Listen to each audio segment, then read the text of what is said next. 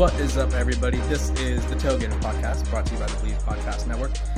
This is your host, Kevin Borba, and joining me is Sergio de la Espriella. Sergio is out there grinding right now, doing his best to bring you the best college football content he can. So we're just going to dive right into the show, and it's a somber note, Sergio. It's very somber. People are losing jobs. It's only week 3. Scott Frost, the Nebraska head coach, former Nebraska head coach now, former national champion quarterback for Nebraska. He was given the boot 3 games into the season for him because they had a week 0 game. It was just a tough tenure for Nebraska. They were a touchdown away from winning just about every game. They were 5-22 in 1-score games, and overall 16-31 under Scott Frost. And so really makes you think what would have happened if they would have never fired their previous coach, because he was doing better. On the bright side for Frost, and I know you're going to bring this up, the best job in the country is either a backup quarterback in the NFL, you just stand there, hold a clipboard, or a fired college football coach, because Scott Frost is still getting his $15 million. We're going to talk about the firing a little bit, and then I might throw out some potential candidates. I'm going to get your reaction, Sergio. So when you are ready to just go in on Scott Frost, because as we all know, Sergio is a Florida native. He has some UCF ties. Scott Frost I wrote about this the other day. He went from an offensive mastermind to a meme in just about 3 years' time. So what is your thoughts on the Scott Frost experience at his alma mater? Well, I want to clarify for the record. I don't have UCF ties.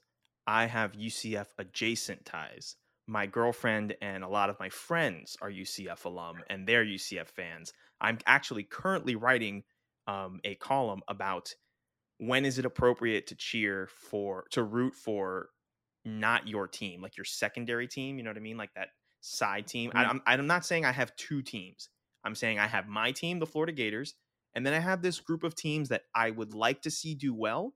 And the whole point of the article, of the column, which you can find on GatorsWire.com right now as you're listening to this, the whole point of it is that you want to basically root for your family and your partner's teams, and just for the overall happiness of everything and everyone, and also you have like a family team, like a childhood team. So that's clearing that up for the record. In regards to Scott Frost, I think that was a great way you put it, Borba, going from an offensive mastermind to a meme in 3 years' time. I think it just goes to show that not every overachieving coordinator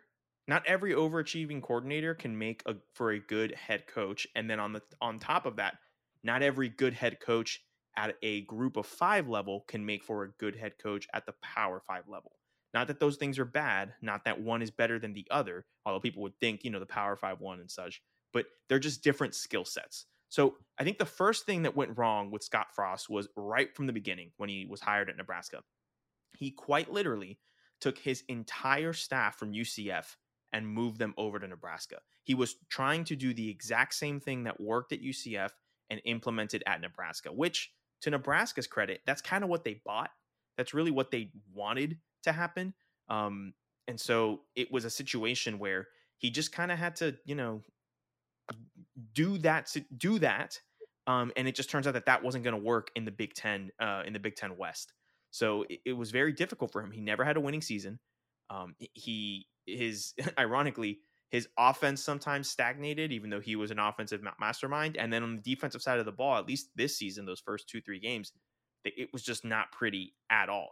So really couldn't contain, especially being in a conference where, I will say, being in the Big Ten West is better than being in the Big Ten East, because you don't have to deal with Ohio State and Michigan and Penn State every single year. You probably get some of those teams every year, at least one of them, but you're not going to get all 3 in division play every single year. So they should have, their biggest division competition was Wisconsin. They should have been in the Big Ten West champion, or the Big Ten championship game representing the West multiple times, and they just weren't. And then what you saw coming down to in this season, it just seemed like he didn't really have a good grasp of the late game situations or like the obvious decisions. He went for an onside kick with 9 minutes left in the third quarter, up double digits in a neutral site game in Europe. Like you can't do that as a head coach of a program that is that has the expectations that Nebraska has for its team. So I think all those things combined were really big factors. And listen, I don't think he's a bad coach. I don't think he is a bad offensive mind. I just think some people are better suited to be high level coordinators or to be head coaches at a lower level of football, which is perfectly fine, because you can still make a big living. And last I checked, they fired him. His buyout was going to drop by $7 million if they fired him on October 1st. And I think there was such a big emphasis on the Oklahoma game this weekend at home, not embarrassing themselves, that they really just had to kind of make the move right now. And I think it's just crazy to say, like, outside of the Big Ten, and I want to say outside the SEC, but I don't think an SEC team would do this. Outside the Big Ten, who are swimming in money, you can't really just, think about it, they spent $7 million to just buy themselves 2.5 weeks, which I'm no accountant, but I don't think I would make that decision. I don't think it's worth it. Now, again, to Nebraska, they think it's worth it, and kudos to them, but I don't know, man. I wouldn't have made that decision so early. I wouldn't have done it before October 1st. And listen, there are advantages to it, right? The Big Ten media deal is going to be insane coming up in the next few years. So they're going to get that $7 million back really quickly. Yeah, let's see what they can do. And I am going to close my Scott Frost point by saying, once again, my dream job in life is to be a fired college football coach, because it is incredible. It's like, what, $15 million is his buyout, something crazy like that, fully guaranteed. $15 million to not be there. If you want me to not be somewhere, you throw $15 million, you'll never see me again. I promise. Did you see what Ed Orgeron said a few weeks ago about when he left? What tour, and tell me when? He was like doing an interview, and they asked them, what was the process like, when you were being let go? And he said that Scott Woodward, the athletic director at LSU, said, all right, we're going to give you $17 million to not be the coach. And he said, what time do you want me gone, and what door should I leave from? And honestly, I've never related more to Ed Orgeron more in my life. That was an iconic quote. I think the funniest part, though, isn't even the statement. It's the fact that whoever was hosting that event was trying to move on, and Ed was like interrupting him to be like, wait, you gotta hear this, because he rehearsed that. Oh, he practiced. He's like, wait, I gotta show this one off. My kids loved this joke. I gotta tell this one. Yeah, he had that one locked and loaded in the chamber. Sure. The only thing that this tells me about, back to the Scott Frost thing before we move on, they probably think the season's salvageable. They're 1-2. They were hoping to be, well, I chuckle, but they were hoping to be 3-0 or 4-0 by the time they played Oklahoma. And that's not how it worked out in this case. But realistically, if you look at how weak the Big Ten is, you touched on it a little bit, they're still kind of like in play if things go the right way. They're currently last place right now, but right now Northwestern's the best team in their division, and realistically they had that game all but won in Ireland. Then Minnesota, who's in the 9th year of the Tanner Morgan experience, they always fizzle out. And then Iowa, who is, I wrote about this the other day. I said they have the worst offense since the forward pass has been invented. And then we got Wisconsin, who just lost to a unranked Washington State team. So this season is very salvageable for Nebraska if they were able to turn things around. It's just unfortunate that it had to cost Scott Frost his job, but he just couldn't find that magic that he had at UCF. He tried to bring in, like you said, influx of Florida dudes, and there was a lot of issues with some of the Florida guys staying out of trouble or whatever it may be. But Scott Frost, which we text about this privately, I think he'll be Alabama's next offensive coordinator or next analyst for the Nick Saban rehab program. But moving on from someone who was a former member of the Nick Saban rehab program, or he's just a member of the Nick Saban family tree, Jimbo Fisher and Texas A&M, another school who was upset by the Sun Belt. If we were doing winners and losers, by the way, Sergio, the Sun Belt would be my first winner. They went 3-0 against Power 5 programs. Electric.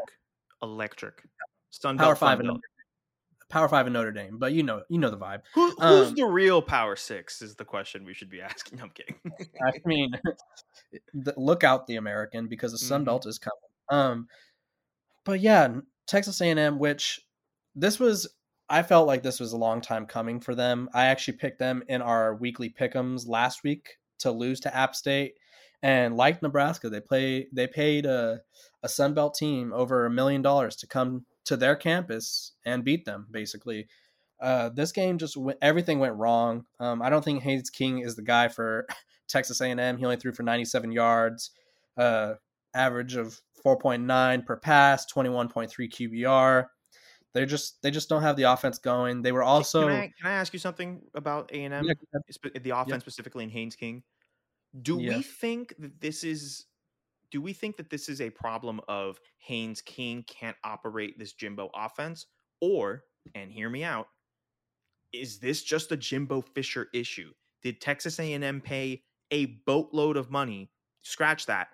A aircraft carrier amount of money to give this man full reign of a program for the next decade, and it's just his offense is stuck in 2012? Like, can it be that simple that this is what's happening? Because I don't think Haynes King is the problem. I think Haynes King is a good college quarterback.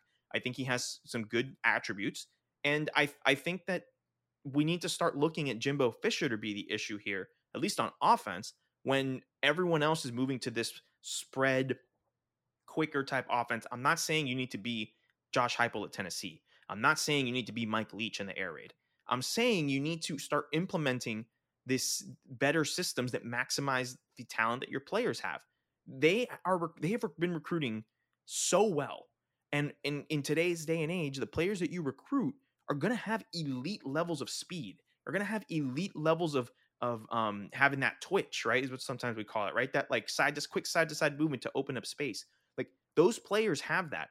Why in the world are you not maximizing their talents by giving them the ball in space and letting them do their thing? It's like Jimbo refuses to move past 2012, 2014 at most with his offensive philosophy, and it's hurting him. Let me ask you this one question, and you answer it to me. I have said this at GatorsWire.usatoday.com, where I've written it. I've said this on Sideline Judgment, my other college football podcast, which you can find on Apple Podcasts and Spotify. And I will say it here on the Tailgaters with the Believe Podcast Network and my lovely co-host, Kevin Borba. Borba, when has Jimbo Fisher had a successful offense outside of when Jameis Winston was at quarterback? Yeah, you really honestly, I know the answer just because I looked at a chart of his past quarterbacks. And you go, tell me, because I don't know the answer. Seriously. Jamarcus Russell. So at his LSU days. Yes, it was basically, there was like a Christian Ponder, which I don't even think was his quarterback. But yeah, you got to go way back. There was a list of quarterbacks which I was trying to scroll through it and look for while you were talking, and it was what they had done under Jimbo Fisher. A few notable names. It was like Malik Henry, Last Chance U, who didn't pan out.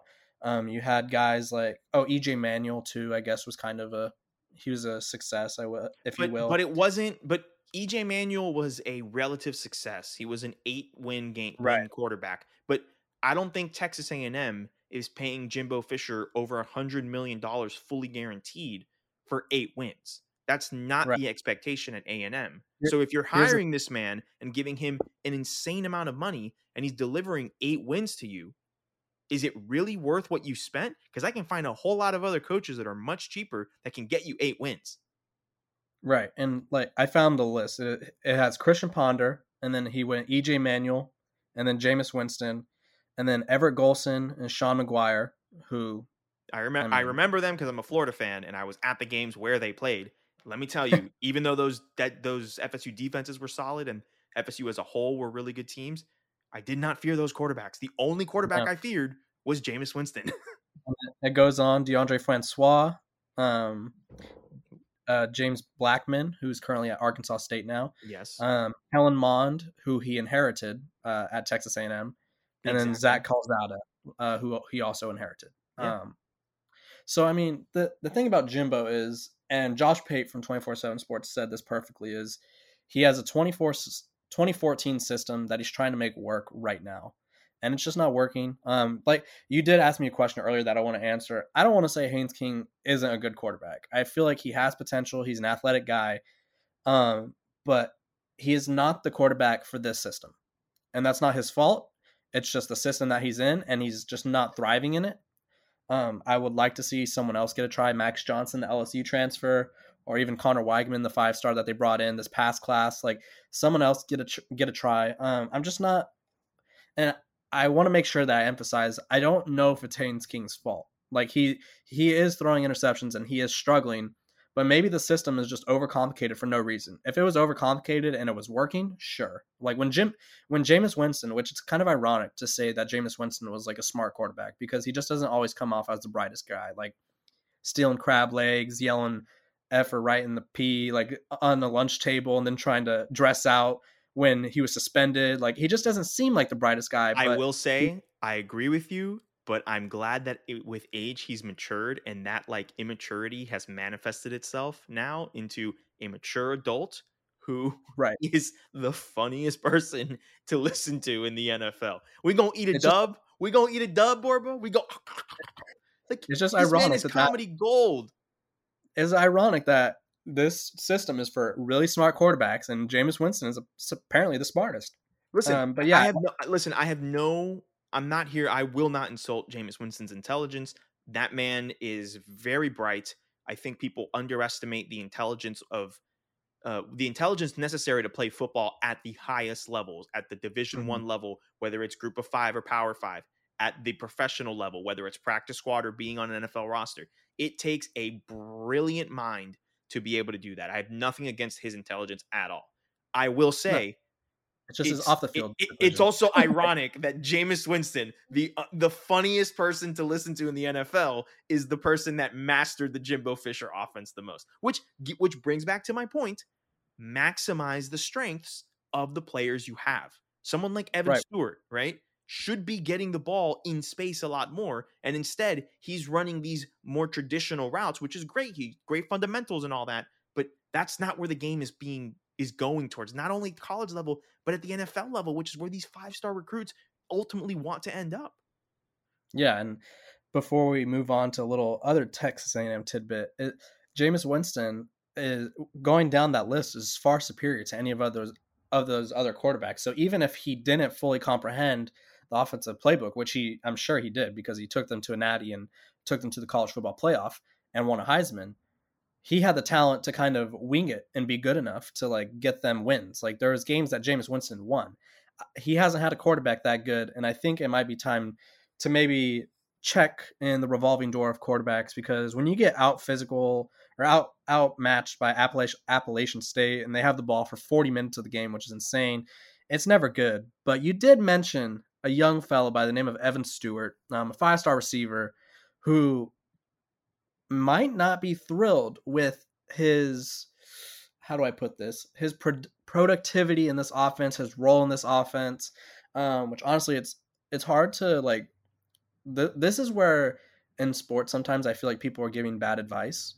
I feel like you had to know that Jimbo Fisher has never produced an elite receiver. Name one and I'll wait. I think the only one that was close to elite was Kelvin Benjamin, who turned out to be a Popeye's biscuit away from a tight end, according to Booger McFarland.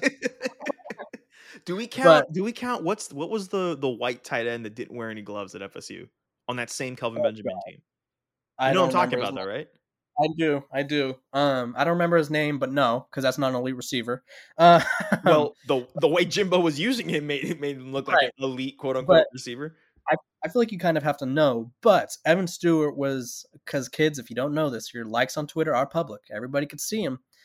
He was liking Texas related tweets, Texas Longhorns related tweets. And there was also an issue, which this is no joking matter. I feel like this could have turned out much more worse than it did. Their 5-star corner, Denver Harris, was on Instagram Live going about 70 miles per hour in a parking garage and narrowly misses another car going the other way. And so Texas A&M seems to be in shambles right now. And it doesn't help that when you take a look at their schedule, they go against number 13 Miami, against 10 Arkansas, Mississippi State, who's no team to gloss over, and then they have Alabama, South Carolina, Ole Miss, Florida, Auburn.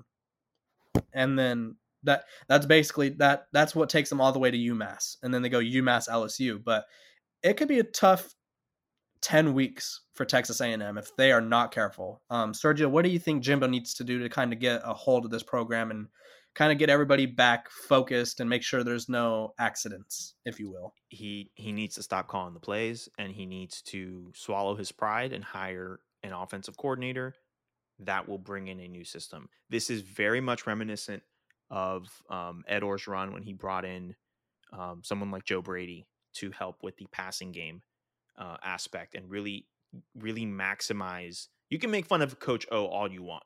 He talks funny. He's a Southern guy.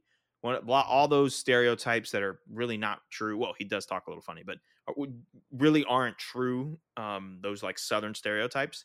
The man knew exactly when to pivot away from what he had been doing to something that will work, and arguably might have ushered in a new era of football, not just at the college level, but at the professional level. The success that Joe Burrow and Joe Brady had, Joe Brady specifically in coordinating that passing offense, the success that they had really revolutionized the way that people see the sport, right? That 2019 LSU team, that offense was seen as this like, oh my gosh, what is happening? You know, such a good offense in the conversation for best college football team of all time, at least best offense of all time. I don't think they are, but they're definitely in the top 5. I think that that's what Jimbo's got to do. He's got to swallow his pride. He's got to make a change on offense. He needs to realize that this is not going to work with the players that he has. And it's just not as, even if he had the perfect players for that system, he's crafting the roster himself. So he knows it's like this irony, right? He knows he's going out and getting the best players available, yet he is purposely playing a system that doesn't maximize the talent of his best players available. It doesn't make sense to me. So I think that's what he needs to do to really salvage this. I don't see it being salvaged this season. Now, Jimbo is a good enough coach, and those players are good enough players to win them 8 games, maybe 9 games. You know, the question is, they got to play Alabama. That's going to be a loss. I think they're going to lose to Miami this weekend. That's going to be 3 losses right there off the bat. Depending on how Florida develops throughout the season, and that might just be me being a homer, so please check me if that's the case. But there's a possibility Florida could go in there and win that game. And if they do, that's 4 losses right there. That's 8-4. And that's not what A&M has been paying for. You know, they're not going to fire him because it's way too expensive. They're not going to fire him. That's what I think he needs to do. He needs to give up the play calling. He needs to swallow his pride. He needs to kind of look in the mirror and realize that he is the issue here in that sense. Yeah, honestly, it's kind of ironic too.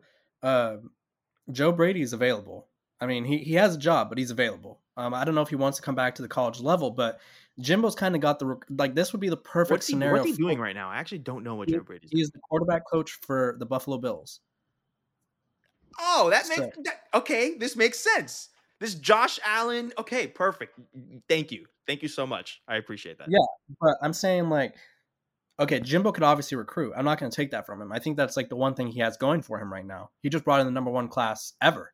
So you bring in Joe Brady just to call plays, who there was always rumors that he didn't like recruiting. And that was like the reason he wanted to go to the NFL. You bring him in, tell him that you just control the offense, maybe talk to recruits every once in a while. And this is all you got to do. But Jimbo, like you talked about, he's not going anywhere. You sent me this, and it was honestly, his agent is a legend.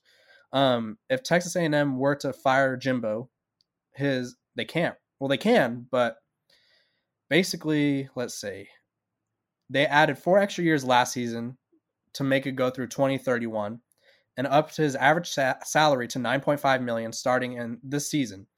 So if they wanted Jimbo to leave, they would have to pay him a buyout of around $50 million. And so you thought Scott Frost being fired and given $15 million was good. Imagine getting fired and given 50. Now, I don't think he's going to be fired, but they're kind of handcuffed to each other. And it's like one of those corny Disney Channel shows where you can't find the key and you're just walking around handcuffed to someone all day because no one's going anywhere. So they got to make it work somehow. Well, yes, I agree. That's the analogy. They get the Disney show with the handcuffs and no one's got a key, except Jimbo Fisher 100% has a key, because the rest of that contract information is that if Jimbo were to leave on his own, there would be no buyout. He would not have to pay anything.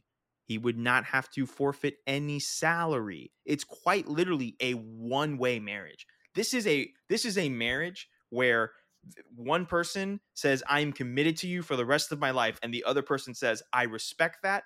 I acknowledge that. I know that if I were to leave, it would hurt your feelings, but I am not committed to you for the rest of my life. And they Tristan go, Thompson? okay, this is perfect. Tristan Thompson, you savage, dude. Come on. Tristan Thompson effect. Horrible, You know, Borba. But I'm this is just- what it is. Like, Jimbo has an out whenever he wants. So it's He does. crazy, man. Jimmy Sexton is a wizard. Like, definitely the most Yeah. powerful man in college football, but insane. Yeah, that's a Scott Boras type of deal to cross over to the MLB, where it's just like money no one could do anything about. Like, Jimbo is there for as long as Jimbo wants. Who knows? Maybe Jimbo doesn't want to be there after a couple more years of getting scrutinized, and maybe he goes to, I don't know, Nebraska? ? We kind of glossed over that when we left the Nebraska topic. I just want to throw out 3 names for this job, and I want a scale of 1 to 10 how much you would like to see that. Up first, Tom Herman. Sorry, I was muted. My fault. I was muted.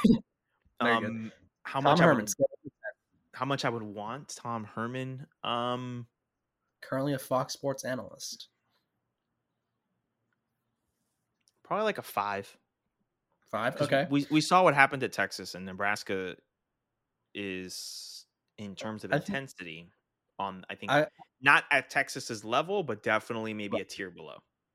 He was a Big Ten guy, though. Came from Ohio State. I don't know. I feel like I'd give that like a solid 6.5, 7. Your former guy, Dan Mullen. I feel like that's a 4.5 for me. I think Dan Mullen could work only if he gets people to Florida. Well, that's what I'm getting at. Nebraska has enough money, and they want to put enough money in the program where they can have someone else kind of run the recruiting, and Mullen just kind of be the guy. But honestly, I don't see it working there. I would give that like a 4. Okay. Urban Meyer coming back to the college game, and he lately has only gone to powerhouse programs. He went to Ohio State. He obviously was at Florida. He had a little issue in Jacksonville, but the Jacksonville Jaguars thing has nothing to do with this. We've seen it before. I mean, Nick Saban literally left the Miami Dolphins 2 weeks before the season to take the Alabama. Like, come on. No. Yeah. I'm just saying. It wasn't 2 weeks before the season, but like, you know what I mean? Yeah. Urban Meyer, honestly, I don't think he's the same guy. He's not the same coach. If you hear him talk about it, he says he's not the same person. I think maybe that's why the NFL thing kind of interested him, because it was something different. I'll go 3, 4, maybe 3. Yeah, man, that's not gonna happen. He okay. I don't know. Do they go with the interim coach right now, or they let the interim? This is my favorite right here, and I think it might surprise you. Bob Stoops. No, he gave away. No, not at all. Okay, no. Bob Stoops is Oklahoma through and through, and he's old head Oklahoma. He's one of those people that's like That's like saying would Steve Spurrier go coach Georgia? He wouldn't do it. Okay. Full stop. Okay, Matt Campbell, Iowa State. A 14 out of 10. 14 out of 10. Yes. Okay. Yes. Look at what he's done at Iowa State. He's like the most successful head coach in Iowa State history.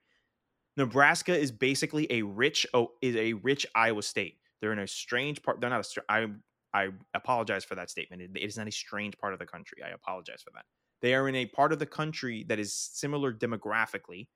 So he can do it. He can recruit. He can make lemonade. He can make lemonade out of 4-week-old lemons. Like he's a great coach. And imagine him with the money that Nebraska has. Because people are like, oh yeah, Nebraska's a joke. They haven't been relevant since the late 90s.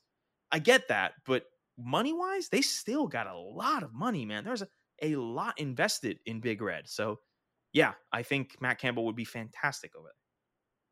Yeah, I think honestly he's the best candidate. I think the hard part about the Nebraska job is it's not as attractive as it once was. Sorry, Nebraska fans. It's kind of like I think it's more attractive than people are giving it credit for.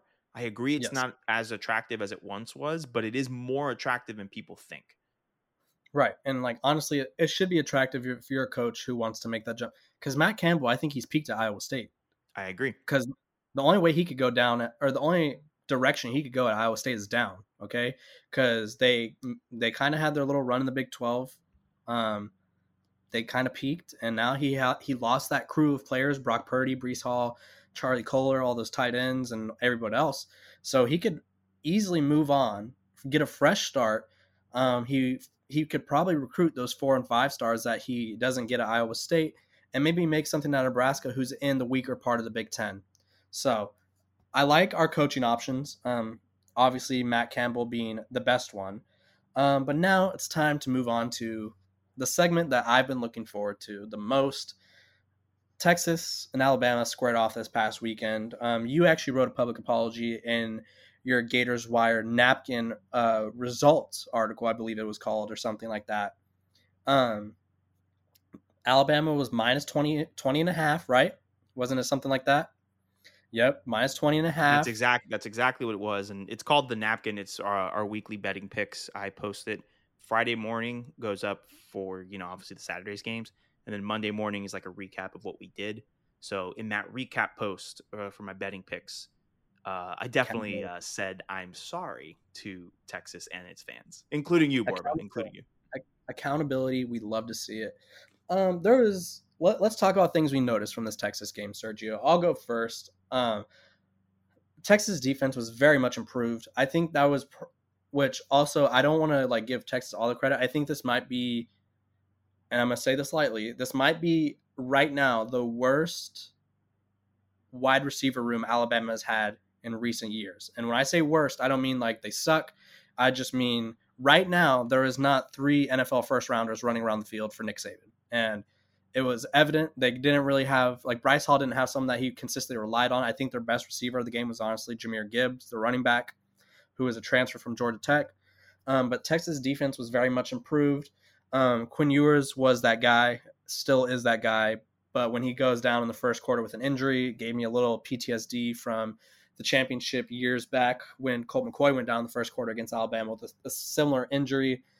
I don't want to be this guy, Sergio. So I'll let you dive in and kind of talk about it before I go off. The officiating, questionable or no? Well, I think it was questionable, definitely questionable, but I don't think it was leaning to any side, right? On sideline judgment, Tyler and I like to talk about how you cannot put yourself in a position to let the refs decide the game on penalties.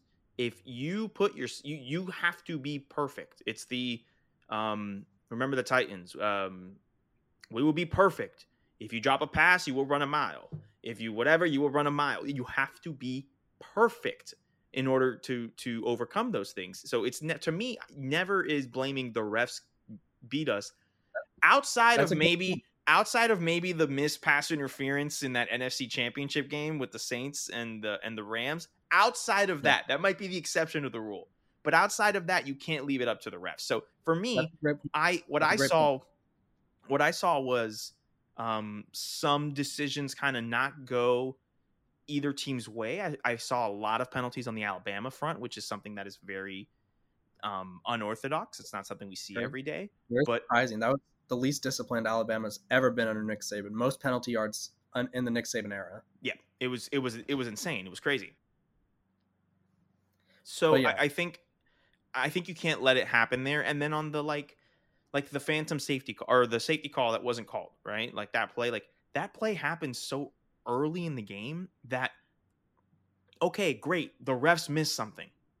Too bad. It happens. It's football. You then have over 2.5 quarters to go and fix that and to score a touchdown. So I don't put games on those types of situations. Like, and if it happens at the end of the game, well, you shouldn't have been in a position where you needed that to happen at the end of the game.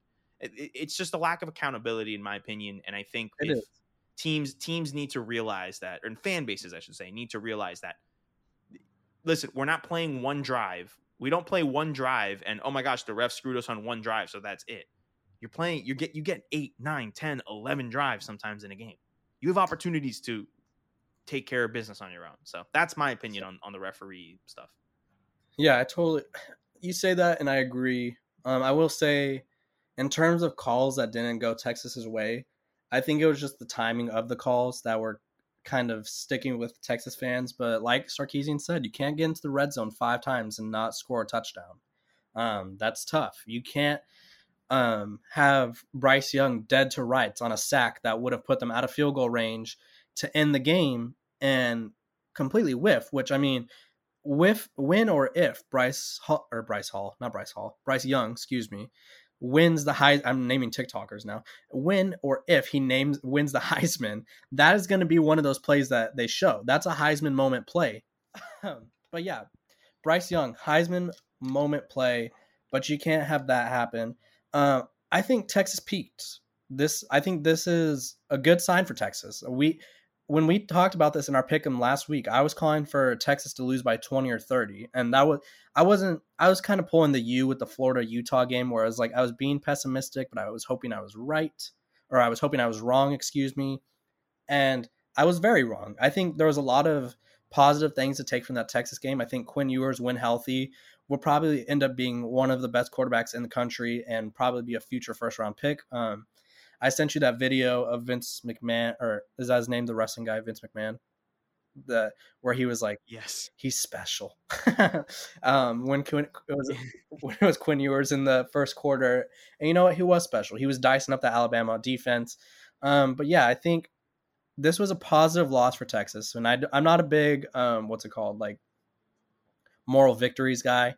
Moral victories. But yeah, I think when you lose by 1 point to the number 1 team in the country with a backup quarterback who's injured and multiple defensive players who got injured, not a bad showing. You could be in a worse predicament. You could have lost by 40 with everyone fully healthy, and you could have been a meme like this whole week, like Texas A&M has been. But if I'm ready to move on, if you have anything else to add, let me know. But we got to get to. I think in 2 seconds, we can go on in a second, yep. But I think I just want to say I was you this time last year. I too lost a very close game by less than a possession to an Alabama team at home, and Bryce Young was the reason why it happened.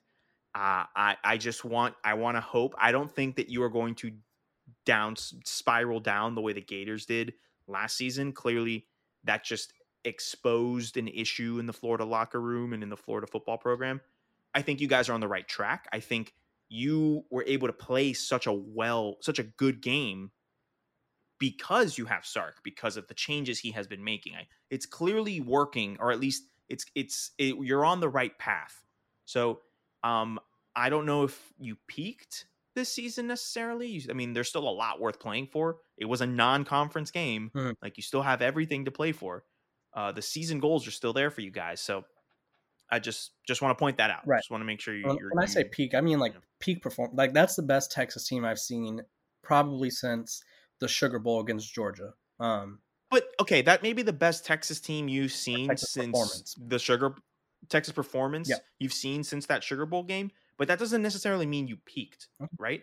I think you're on the right track. Be a bit more optimistic. Now, you got some injury issues to worry about, especially at the quarterback position. Yep. But I think that the proof of concept, right? Stephen Godfrey of Split Zone Duo and SB Nation and all those places says that a lot. Like, give me proof of concept. Is this working on a conceptual level? And I think it is at Texas, and you can clearly see that. So if you have mistakes that are made by players, it's not a system mistake, it's just a player mistake. You know what I mean? Right. And yeah, like you mentioned, there are injuries at quarterback. Quinn is out for at least a month, I believe it is. Hudson Card is battling a sprained ankle, and the quarterback who many were hoping would be the third string guy, kind of the freshman, he's often been labeled as there at the wrong time because he's there with Quinn in between the Arch and Quinn era. And so many people expect him to transfer. This would have been a prime time for him to play. Malik Murphy, LA native, but he was apparently injured riding a bird scooter. So those bird scooters have claimed another another body, basically, if you will. Those things go quick. Sir. My girlfriend's brother was in Austin this past weekend for a bachelor party. Yeah, he said those bird scooters, they fly, my man. They go quick. They do go quick, and it may lead to Charles Wright getting the start this week at UTSA. We'll see. Steve Sarkisian, I don't know if you've been noticing, Sergio, has kind of turned into like a young Nick Saban this week. He's been talking about rat poison. They asked him to name a quarterback, and he was like, "I'm not going to do it." So like, quit asking. He's giving off like major Nick Saban vibes. Like Lane Kiffin did it first. He did, but now it's Sark's turn, and Lane Kiffin found his success after he kind of adopted the ways of his old coach. So we'll see. There's huge news in the college football world, which we talked about this eons ago. It felt like the transfer portal has finally gotten some structure, some very much needed structure. It was reported yesterday by On3 that all NCAA athletes who have entered the transfer portal since August 31st, including 19 Division I football players, have been ordered to withdraw their names. The NCAA is implementing and enforcing, keyword enforcing, because the NCAA doesn't always do that, a new transfer portal window that won't open until December. This is still a lot, very, This is still something that we need to know more about, how it'll affect the game. We texted about it last night. Does this affect their scholarships? Because if you didn't know, when you enter your name into the transfer portal, the coach can give away, and probably will, give away your scholarship spot to someone else. And so there's not a guarantee that you're back on the roster. But Sergio, what does this indicate for the future of college football? Because I think the rule, its timing is a little weird. I think they kind of just like barfed it at us and like, new rule, here you go. There was no like build up to it. And so what do you think about this? Those of us who follow the world of soccer are very familiar with this phrase, transfer windows. That's what we're going to get. That's what we're going towards. And that's perfectly fine. I like that. I think it brings a little bit of stability. Doesn't mean the players don't have the power to transfer. It's just, hey, if you're going to transfer, you got to do it within these windows. And I think that kind of stabilizes. Everything is a pendulum, right? Like it was like, oh my God, now we got NIL. NIL was insane for a minute. Now it's starting to come back a little bit more. Transfer portal. Everybody's in the transfer portal. And now people are realizing, oh, there's not enough. There's more people in the portal than there are spots on rosters. So it's like, and it comes back in swing. I think this is perfect. I think this is a great compromise. I agree with you. It's massive news. I just don't really, there's not much to say about it in my opinion, because it's very straightforward. Mm-hmm. It's expected that we're going to get the official announcement of transfer windows in the relative future. And I think that that's a good thing for the sport and a good thing for the players as well, because again, which this is a problem and I think they should fix, but you have to give up your scholarship to enter the portal. I'm hoping that those players get their scholarships back, but we'll see. I think it's a school by school situation. Those are my thoughts on that. Yeah. And honestly, I feel like this could be stemming from a few things. I think there was a lot of drama surrounding, which it's obviously because there's people transferring at all times at all places, and we never knew what to expect, when to expect. But I honestly think the Caleb Williams saga and the Jordan Addison saga maybe played a role. They kind of stretched their thing out. Their transfers, quote unquote, could have been affected by NIL deals or deals being wrapped up. So that this rule could maybe eliminate that to an extent. Like they still have a certain period to transfer, but it won't be taking 3 months to transfer to a school that we all knew they were going to, just to get some NIL deals squared away. So I like the move. You've been an advocate of this since I believe the transfer portal became a thing. You had always said that there needs to be some sort of like time period where this is allowed. And Sergio, it came true. They listened. The tailgater. I am not anti-player movement. I am pro-player movement. Mm-hmm. I just think we need some order and some to organize it. I just think we need to organize it. Yeah, and I think it's a great thing for the sport. And it was just very random that it came out on a random Wednesday just out of the blue. Like usually you hear rumblings of things, and there was no rumblings. It was just eruption. But to move on to our final and probably not most interesting, but our best topic, we do weekly predictions. Last week didn't go so hot for either of us. So I came in with a 5-4 record. Sergio's coming in with a 6-3 record. And so this week, Sergio, we're going to try to turn around our misfortunes, and maybe go undefeated ? Or maybe improve our records a little bit. So I'm going to give you a matchup, and you are going to pick the winners, and I'm going to pick the winners too, and we're going to compare at the end of the year and see who does better. Up first, we have the number 21 Texas Longhorns without all their quarterbacks taking on the University of Texas San Antonio, who, mind you, won 12 games last year and took number 24 Houston to triple overtime in week 1. I'm going to go. I do remember that game because I had I bet on both of those games. So they both made the napkin. I think I lost the first one because I took Houston -4.5 and it didn't work out. They won, I think, and then I think they won by 3. And then I also took UTSA +3, -3.5, and they won by like 4 or 6 or something. So, I'll take Texas. I think Texas wins the football game, but the spread's looking nice. It's double digits, and I think that might be something to keep in mind because Kevin, you were telling us about some quarterback troubles that the Longhorns have. So I may like to keep it within 10 points. If you're new to the game, I'll take Texas, but I would like the spread. There you go. If you're new to the gambling scene, if it's minus whatever double digits in this scenario, it's 12.5. That gives you some room to kind of play with. No, plus, because we want the points, bro. Right, we don't want to. I was reading the spread off my phone. Just go read the napkin on CatorsWire.com. I explain it all in there Friday morning. I was reading the spread off my phone, so it's -12.5. It's not for the gambling people. It's just the odds. The next matchup, which honestly we talked about this earlier in the game. Earlier in the first quarter we talked about this. Oklahoma visiting Lincoln under the new coach. Can the new look Cornhuskers pull off the upset? No. As much as I hate to pick Oklahoma, I think. Wait, hold on. Wait. Mic check. This thing on. Yeah. No. Not even remotely. I do think that they'll come out with some energy. That'll be a fun game to watch. Yeah. They may keep it close in like the first half. If you remember last year, that's kind of the situation that happened. Yeah, I will go with Oklahoma for sure. Big fat no on the upset. I can't spell no without the big N in Nebraska. So, yeah, Nebraska. No big red. No big red. Nebraska just seems like if they're not a dumpster fire yet, they seem like they're dumpster fire adjacent, where like someone just threw a cigarette out by the dumpster and it's about to light it on fire. And I don't know if the cigarettes touched the dumpster yet, but it's pretty close in my eyes. The next game, which I bet against them last week, I bet against them twice this year. It has not paid off. BYU is visiting Oregon. BYU is coming off a huge win over number 9 Baylor. This one is at Autzen Stadium in Eugene. I'm going to go with the Cougars. I'm going BYU. I don't believe in Bo Nix yet. I just don't. Yeah, it's less the Bo Nix thing. I mean, the Bo Nix thing is a factor, obviously, always. The Bo Nix principle is going to be a chapter in my book of college football one day. But yeah, this BYU team's really good. Like really good, guys. Yeah.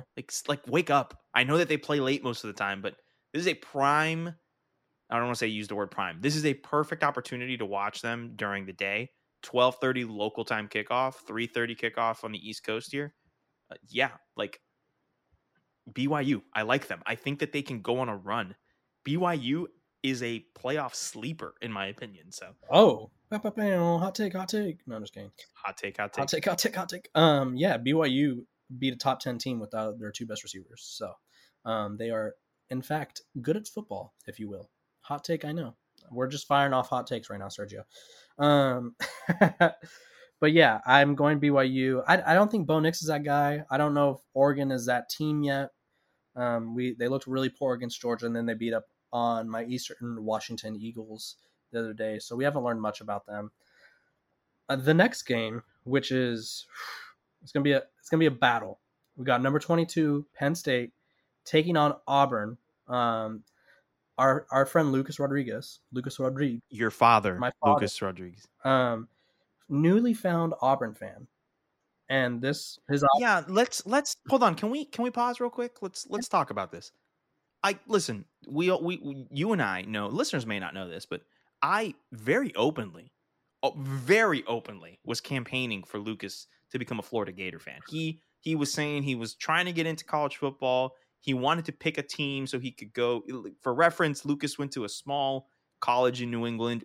For undergrad, we all met at a small liberal arts college for grad school in New England. So he doesn't have the like college football Connecticut native, like doesn't have the college football like pedigree history that myself growing up in the South did, and going to an SEC school, and Borba being a lifelong Texas fan after watching Vince Young did. We have the history, right? Yep. So I tried, and it was between myself and a friend of ours, Steven. Shout out to Steven McAvoy, good friend of ours. He's a Notre Dame fan because he's Irish Catholic. And he was like, no, I'm not going to pick those two schools.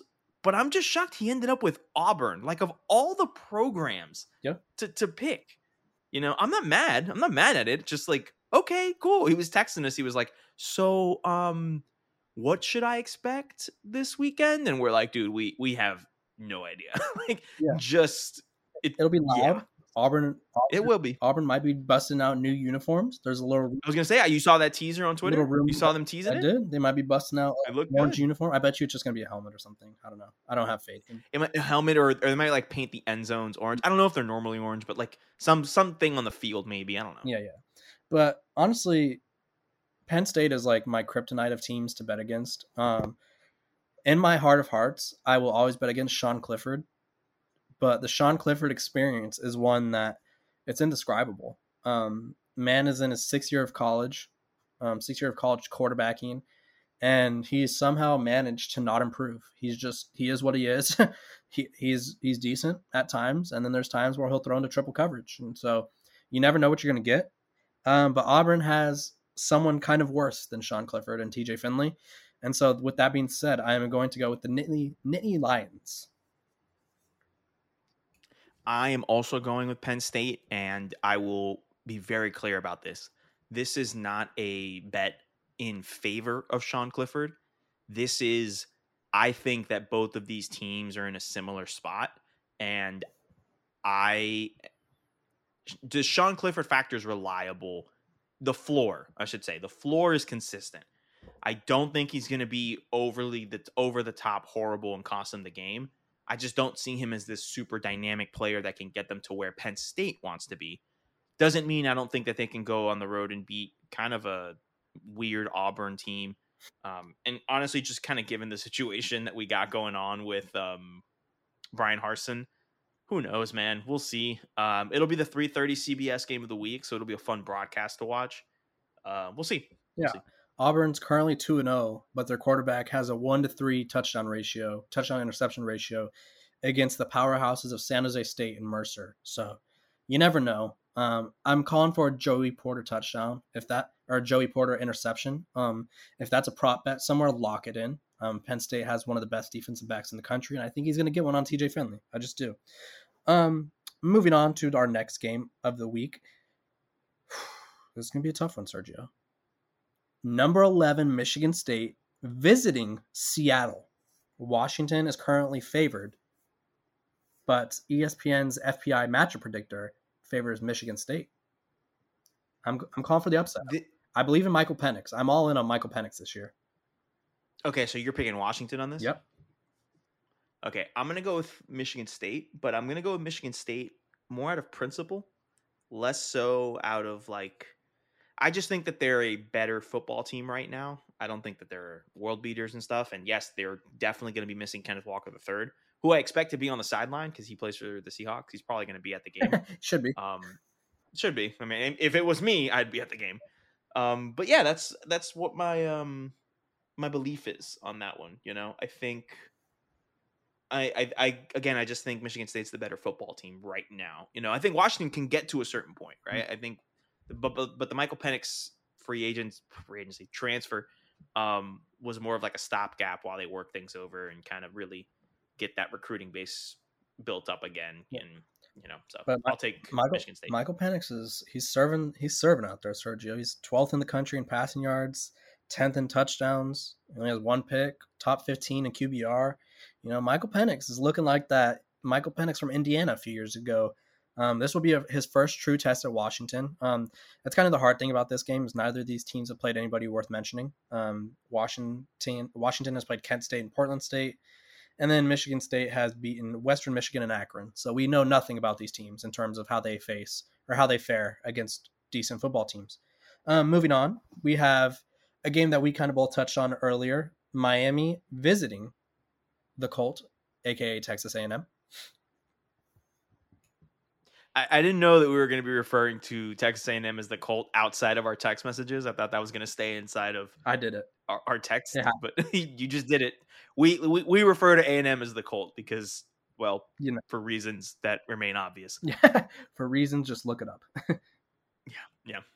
I'm going Miami though. I have more faith in Miami, and honestly, all the reasons that we mentioned, all the issues that Texas A&M is going through right now, I feel like there's too much going on for them to get a much needed win. Plus, it's Mario,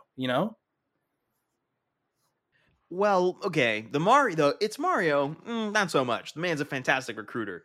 Kind of bottles it in big games, but I do like Miami in this game because we spent 15 minutes talking about A&M and all that other stuff. So yeah. I don't want to repeat that again. But yeah, I'll take Miami in this case. This is more. I am betting against A&M than I am betting in favor of Miami. Okay. One team's got to win. So if it's not the one, I don't think it's going to be A&M. So it's got to be Miami.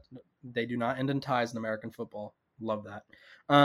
The next one is I'm calling it the Charlie Brewer Bowl. We have San Diego State taking on Utah. Charlie Brewer, former Utah quarterback, he led Utah to a loss against San Diego State last year. His 7-year college career, I think, has ended due to a wrist injury or something this season at Liberty. But do you think the Utes can fend off San Diego State this year? Yeah. Okay. I think so. I like Utah. I think the Pac-12, I think we're going to be on cruise control in the Pac-12 until we get to the USC-Utah championship game. I think they play in the regular season too. I think we've talked about this before. They do. They do. So I think we're going to get a rematch in the Pac-12 title game. I really think for those two teams, every other game seems to be a wash for them. I'll take the Utes for sure. Well, I'm glad you're so confident in USC because they are hosting Jake Haener and Fresno State this week, which is our final game. This is going to be a points galore. This game's going to end like 48-35.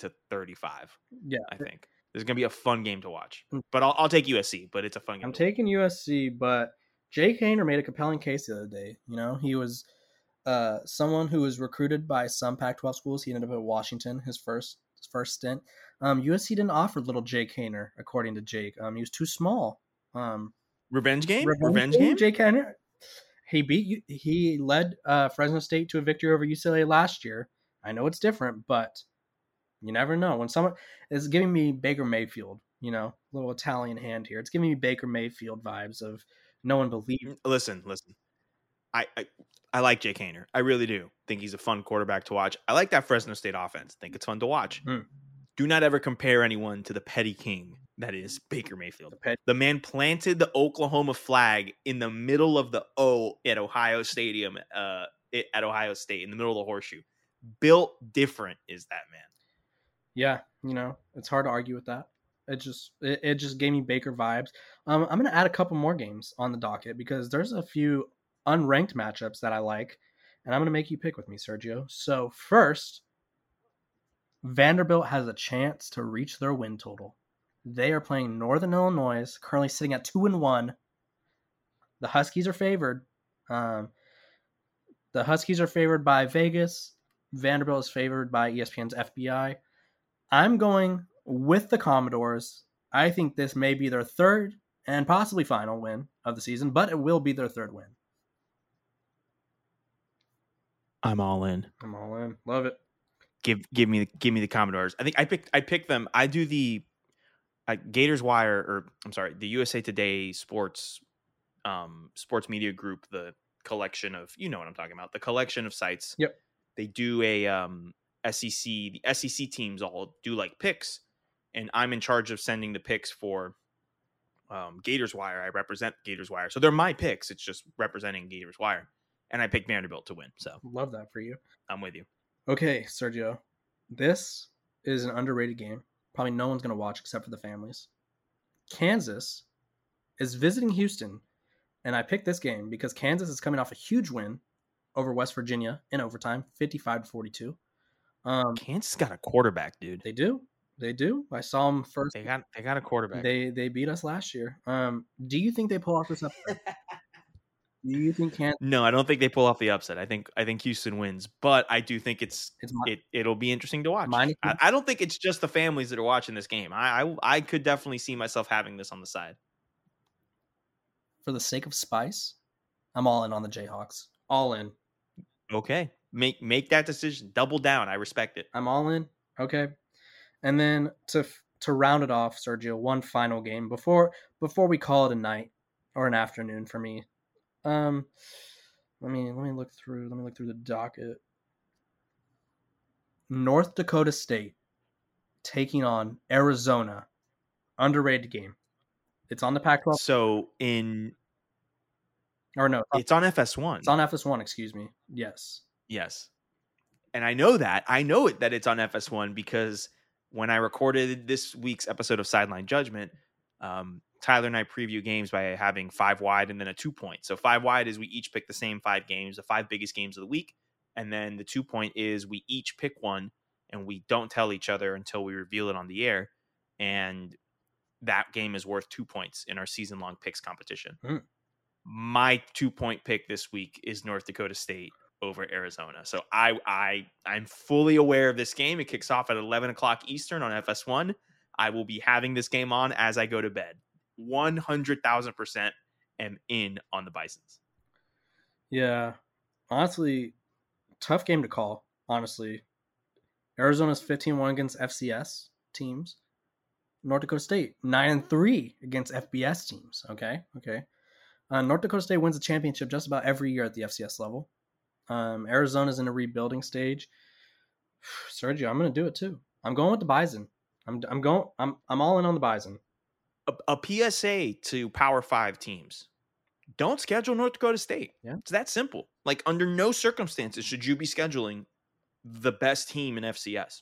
0 circumstances. I would also add App State to that list. They're okay, but App State's a group of 5 team. App State is an FBS team. Not an FCS school. Just saying, stop scheduling these Sunbelt schools. Just stop it. But yeah, this has been another delightful episode of the Tailgates Podcast, brought to you by the Bleed Podcast Network. I'm your host, Kevin Borba. He is Sergio de Esparza, and we will see you guys next week, hopefully with some great pick'em records.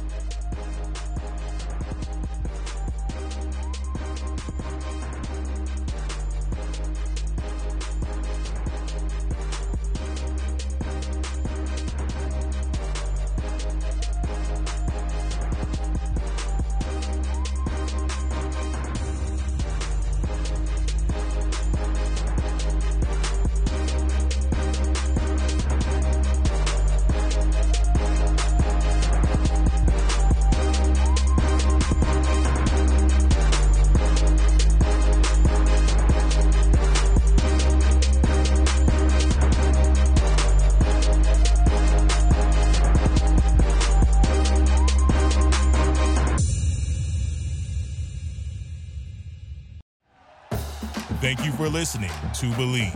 You can show support to your host by subscribing to the show and giving us a 5-star rating on your preferred platform. Check us out at Believe.com and search for BLEAV on YouTube.